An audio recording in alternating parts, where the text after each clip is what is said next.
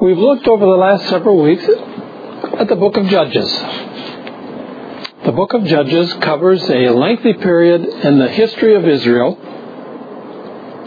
Primarily it covers either a tribe or two of the nation or the whole nation as a whole.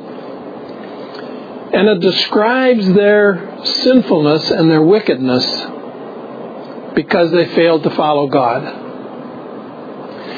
At the end of the book, we encounter three different narratives of individuals. They give us a wider glimpse into the times of the judges and how the people lived during those days. We've looked at kind of a broad picture of Israel. Now we will take a look at some specific people living during that time period. They had come out of Egypt with a strong and mighty arm of God delivering them. They came through the wilderness. God brought them into the promised land under the leadership of Joshua. They defeated many of their foes and enemies in the land. And then Joshua died.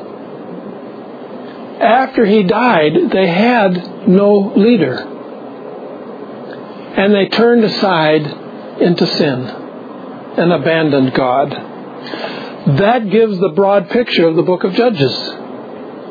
God in His grace and mercy during that time would raise up a judge from time to time who would deliver them from their enemies. And during the lifetime of that judge, they would experience relief from oppression.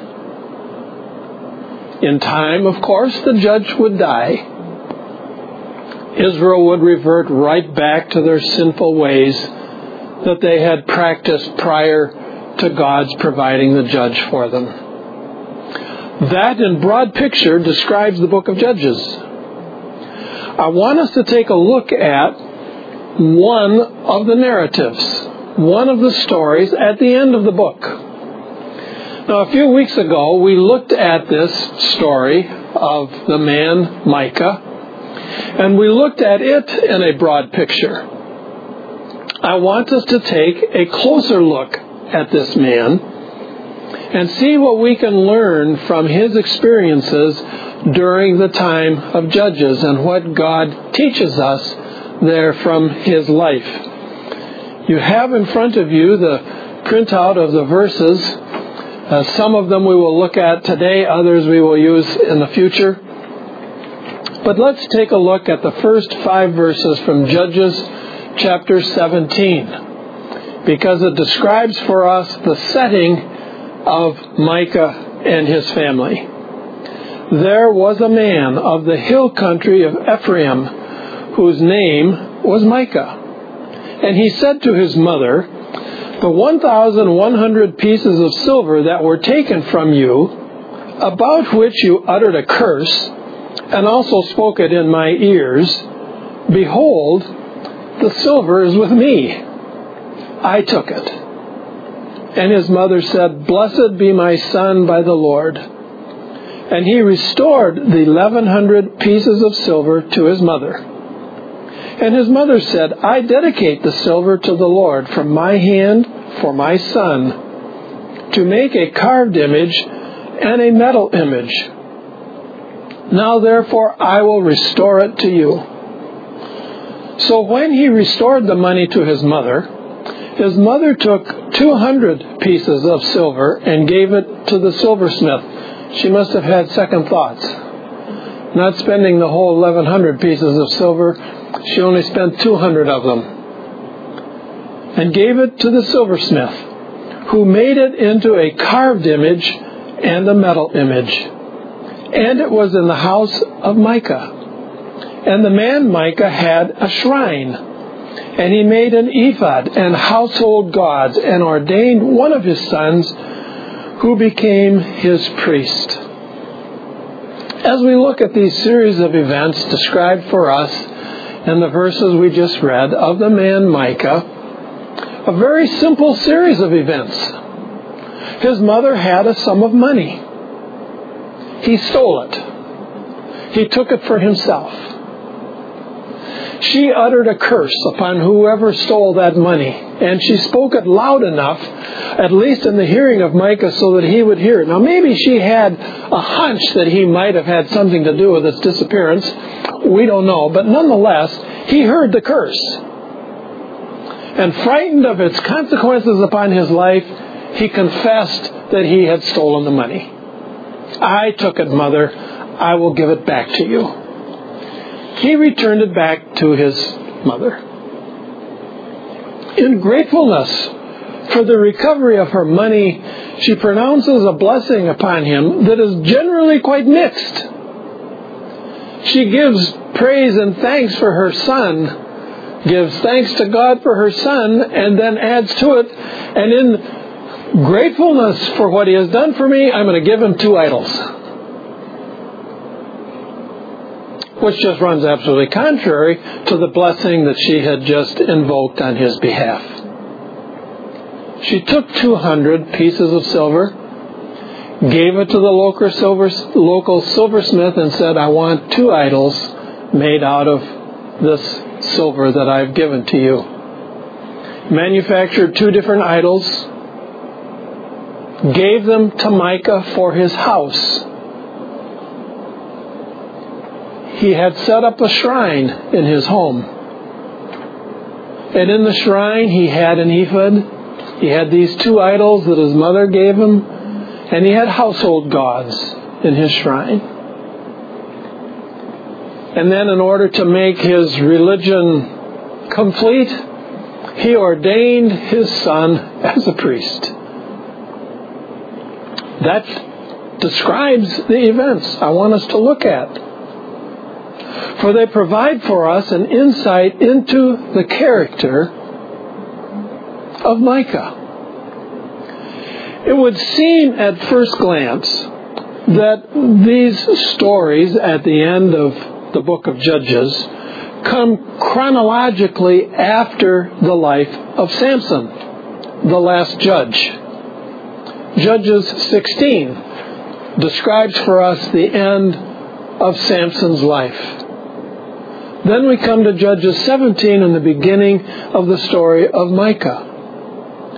However, these stories that begin in chapter 17 with Micah do not come chronologically in real time after Samson.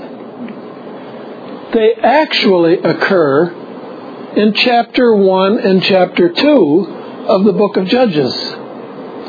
Now, we looked at chapter 1 and chapter 2 several weeks ago. So it may have slipped your mind as to what occurred during that time period. So I'll just briefly remind you of what took place during that time. Joshua died. They had no leader. The children of Israel gathered together and they called out unto God and said, what do we do? Joshua has died. We don't have a leader. What shall we do? And God gave them instruction. The tribe of Judah will lead you into battle against your enemies and you will have success.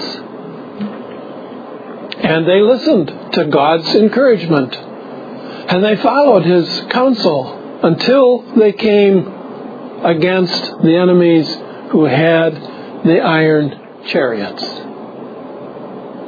If you want the reference, that is verse number 19 of chapter 1 in Judges. They encountered the peoples in the plain who had iron chariots. And it says there that they did not destroy them. They did not engage them in battle and remove them. Joshua had told them prior to his death, you will encounter enemies who have iron chariots. But be encouraged. God will give you the victory over even a strong foe who has iron chariots. Here they came against a foe with iron chariots. And what did they do? They failed to heed the counsel that God had given to Joshua for them. And they failed to rout out the enemy that had the iron chariots. The first time since Ai that they had failed to believe God and to trust Him in battle. And thus began the decline. Following 10 victories at the beginning of chapter 1, after they failed to remove the enemies with the iron chariots, they came into 7 battles and lost all 7 of them. One of the battles that they lost involved Ephraim, Micah's people. Micah lived in the territory owned by Ephraim, the children of Ephraim. We read in verse number 29 of Judges chapter 1, it says, "And Ephraim did not drive out the Canaanites who lived in Gezer. So the Canaanites lived in Gezer among them." Now Joshua had defeated the former king of Gezer in one of the battles earlier in the book of Joshua. 10 kings came together in battle against Joshua. One of them was Gezer. And Joshua led the children of Israel in victory over those 10 armies, one of them coming from Gezer. This now occurs sometime after. And the children of Ephraim now had the responsibility to take possession of all of their territory. And they didn't do it. They failed to believe God. And they allowed the Canaanites in the city of Gezer to remain there. The city of Gezer sat at the crossroads of the main highway north and south and east and west. A crucial city for the whole territory of Ephraim. And they allowed the Canaanites to stay there in spite of God's instructions. We read in that verse 29 that the children of Ephraim failed to remove the Canaanites. And we find described in the life of Micah a failure to reject the influence and the presence of the gods of the Canaanites. For he included them in his house, in his shrine. As we ponder these events in the life of Ephraim, as well as specifically the life of Micah and his mother and his sons, what do they indicate to us about the character of Micah? Micah failed to believe God.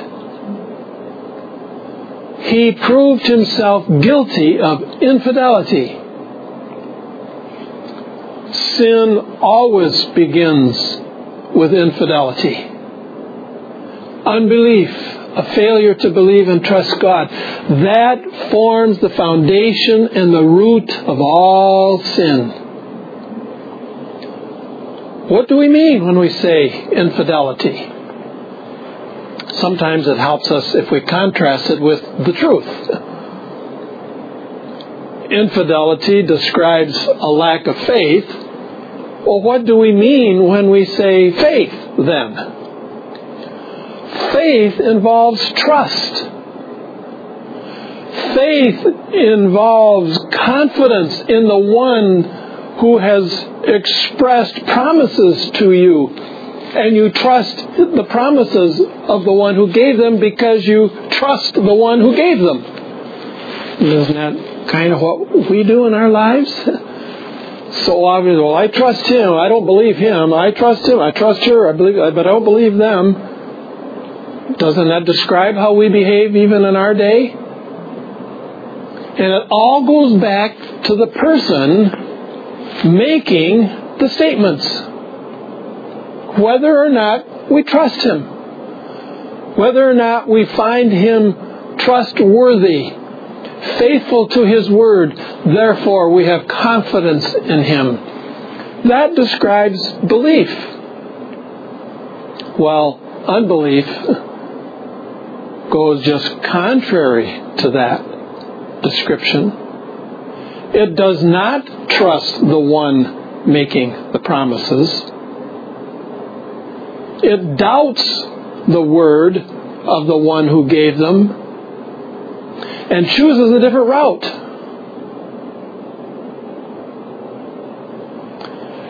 We find that with Micah. Micah did not believe God. He belonged to the group of Ephraimites who did not drive out the Canaanites because he has their gods in his house. He failed to trust and believe God.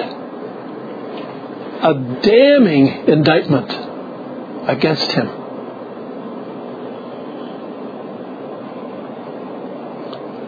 A further aspect of infidelity, when we fail to trust someone, we then believe something else. We find Micah doubting God and believing a lie. He based his life upon a lie. A false belief that the idols that he had in his house could somehow supplant and replace the living God.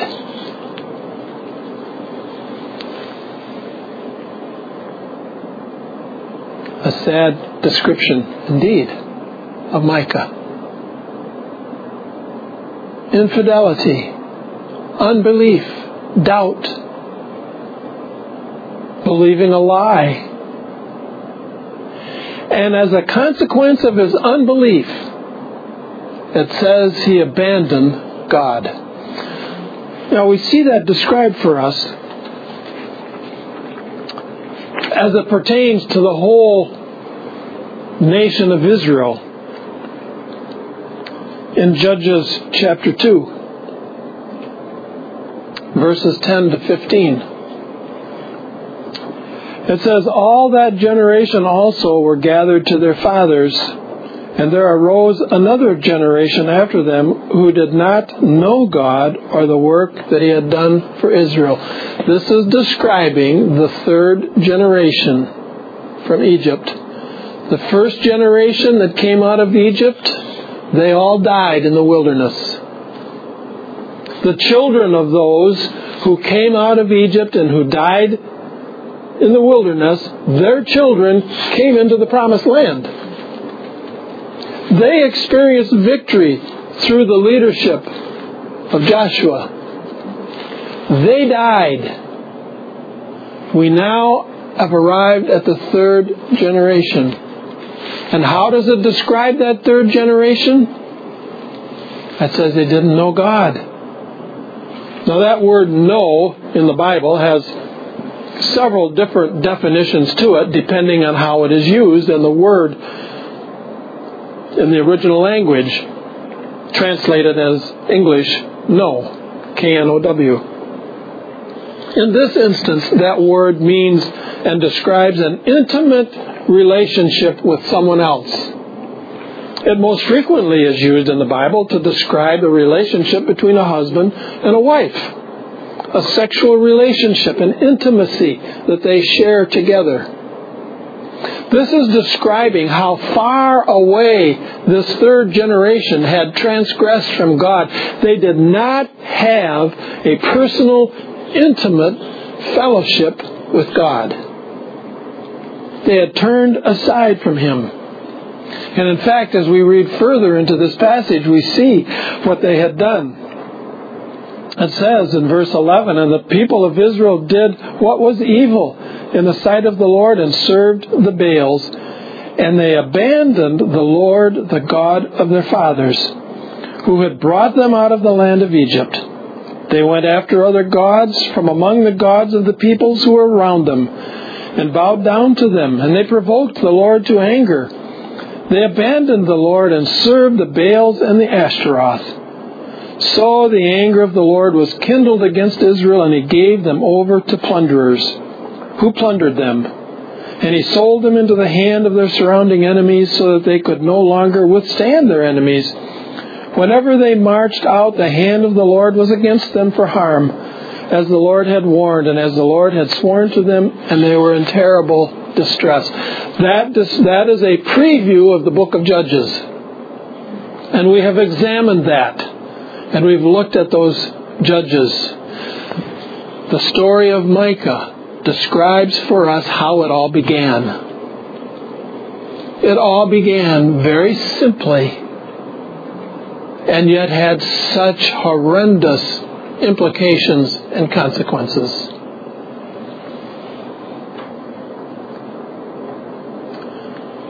What do we see in these events about the character and nature of God? We don't see God's hand immediately at work in the life of Micah and his family. However, we can know several things because of what God told us of his reaction and response to Micah and his family. God had told him, and we just read the verses. He told them, if you disobey me and doubt my word, I will withdraw. So we know that God had withdrawn his glorious presence from Micah and his family. Now stop and think for a moment what God had promised about his presence. When he brought the children of Israel out of Egypt, what did he tell them? He said, I will come down and make my presence with you, and you will know I am there because you will see a cloudy pillar by day and a pillar of fire at night, and you will know I'm there. And all through the 40 years in the wilderness, the pillar was there during the day, and the pillar of fire at night stood over them. And as they came into the promised land, God's presence came with them. And he made himself manifest to them in his glory and in his splendor and in his might as they experienced victory over their enemies. God told them that if you turn aside from me, I'll withdraw. So we know that in the household of Micah and his family, they did not experience the presence of God there. He had withdrawn as he promised he would.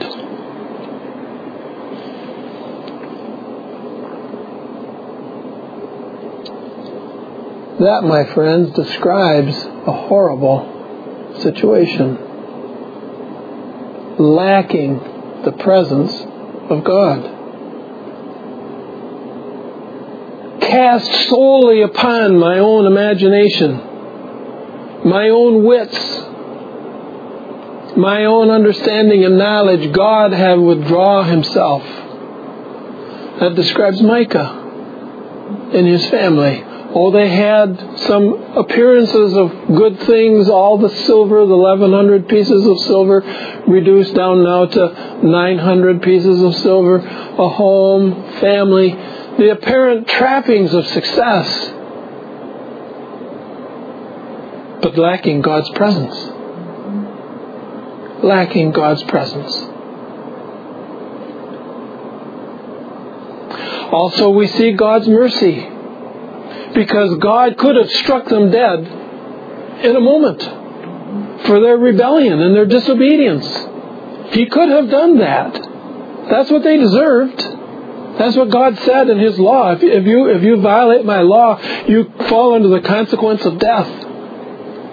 And he could have brought death against them immediately for their unbelief. But he showed mercy, giving them time, giving them opportunity to turn to him and to seek his face. And he withheld judgment, and he withheld judgment, and he withheld judgment And as we've read through the accounts in the book of Judges, years would pass before God would bring real judgment against them through oppression of their enemies.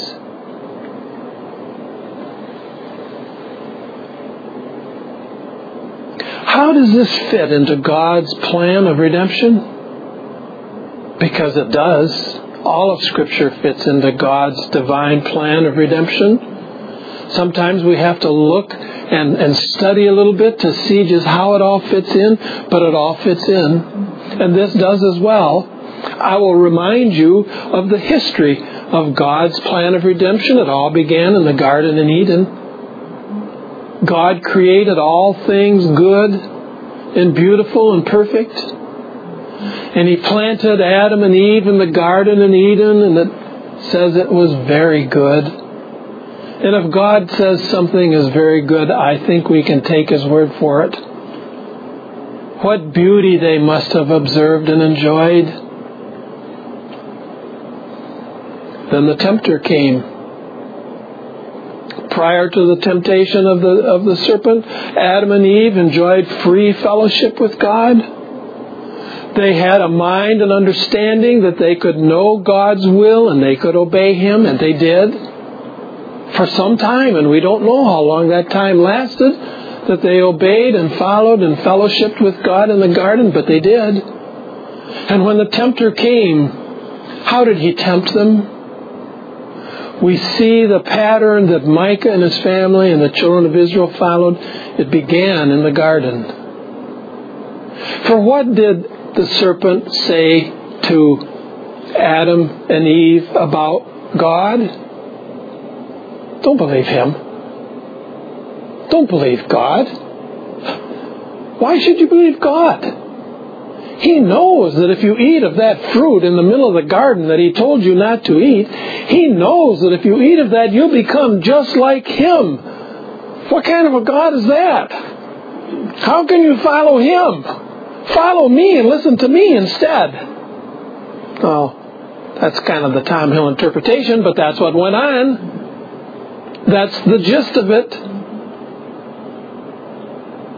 And Adam and Eve yielded to the temptation that the serpent presented to them. And they ate of the fruit. And immediately they died because they lost the life that they enjoyed with God prior to eating the fruit. They no longer had the presence of God with them. They no longer even desired to be with them because they ran and hid. And they tried to cover up their sin and their guilt by making garments of the leaves of trees in the garden. Fear entered their lives. Suspicion of the other. No longer a close bond and fellowship between Adam and Eve. Now they were at odds with each other, blaming each other for their predicament. They began all of mankind, so that all of their progeny down to you and to me, we inherited their sin. We inherited their wicked nature. And we see it in full bloom in Micah and his family. Because they too, just like Adam and Eve, doubted God and listened to the temptation of the evil one, who told them to abandon God and worship the gods of the Canaanites instead. God wanted the children of Israel to see the consequences of sin. He told them what would happen. He warned them. He gave promises that if they would obey and follow Him of the blessings He would pour out upon them, and if they failed to obey Him, the curses that He would bring upon them. And it happened just exactly as He described it. When they obeyed Him, He brought them victory over their enemies. When they abandoned Him, He brought curses upon them. Consequences of their sin. And God preserved the record of Micah and his family, for their posterity to see, yes, God is faithful even in His judgments. He's faithful in His blessings. He also proves faithful in His judgments as well. And He wanted the children of Israel to see, like He pointed out to Adam and Eve in the garden, they need a Savior.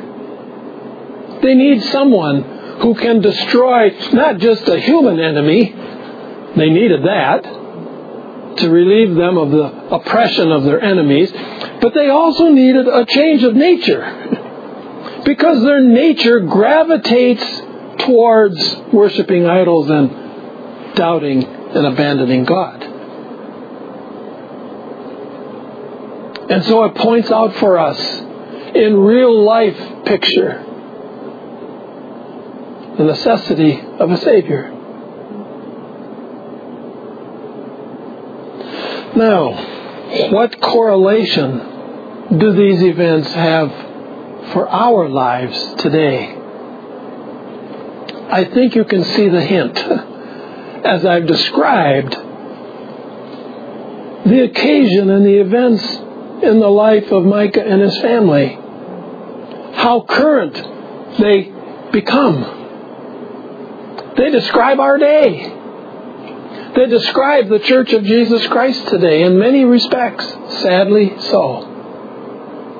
And they describe the lives of many people who call themselves followers of Christ.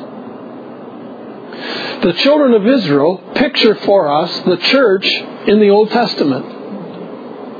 Stephen described it in the book of Acts. He called the children of Israel the church in the Old Testament. And then there were individuals within the church and how they responded. We see the response of the church as a whole, the children of Israel, and the individuals within the nation, Micah. And it gives to us a picture and describes for us our day. And how in so many respects the Church of Jesus Christ today has abandoned God and begun to cooperate with the world and taken into its operation and function the way the world functions. And has described it in great glowing terms. We want to win the lost for the Lord, and we want to be a blessing for God, just like Micah's mother. Micah's mother pronounced a blessing upon her son and immediately said, to show and prove my blessing, I'm going to give him 2 idols.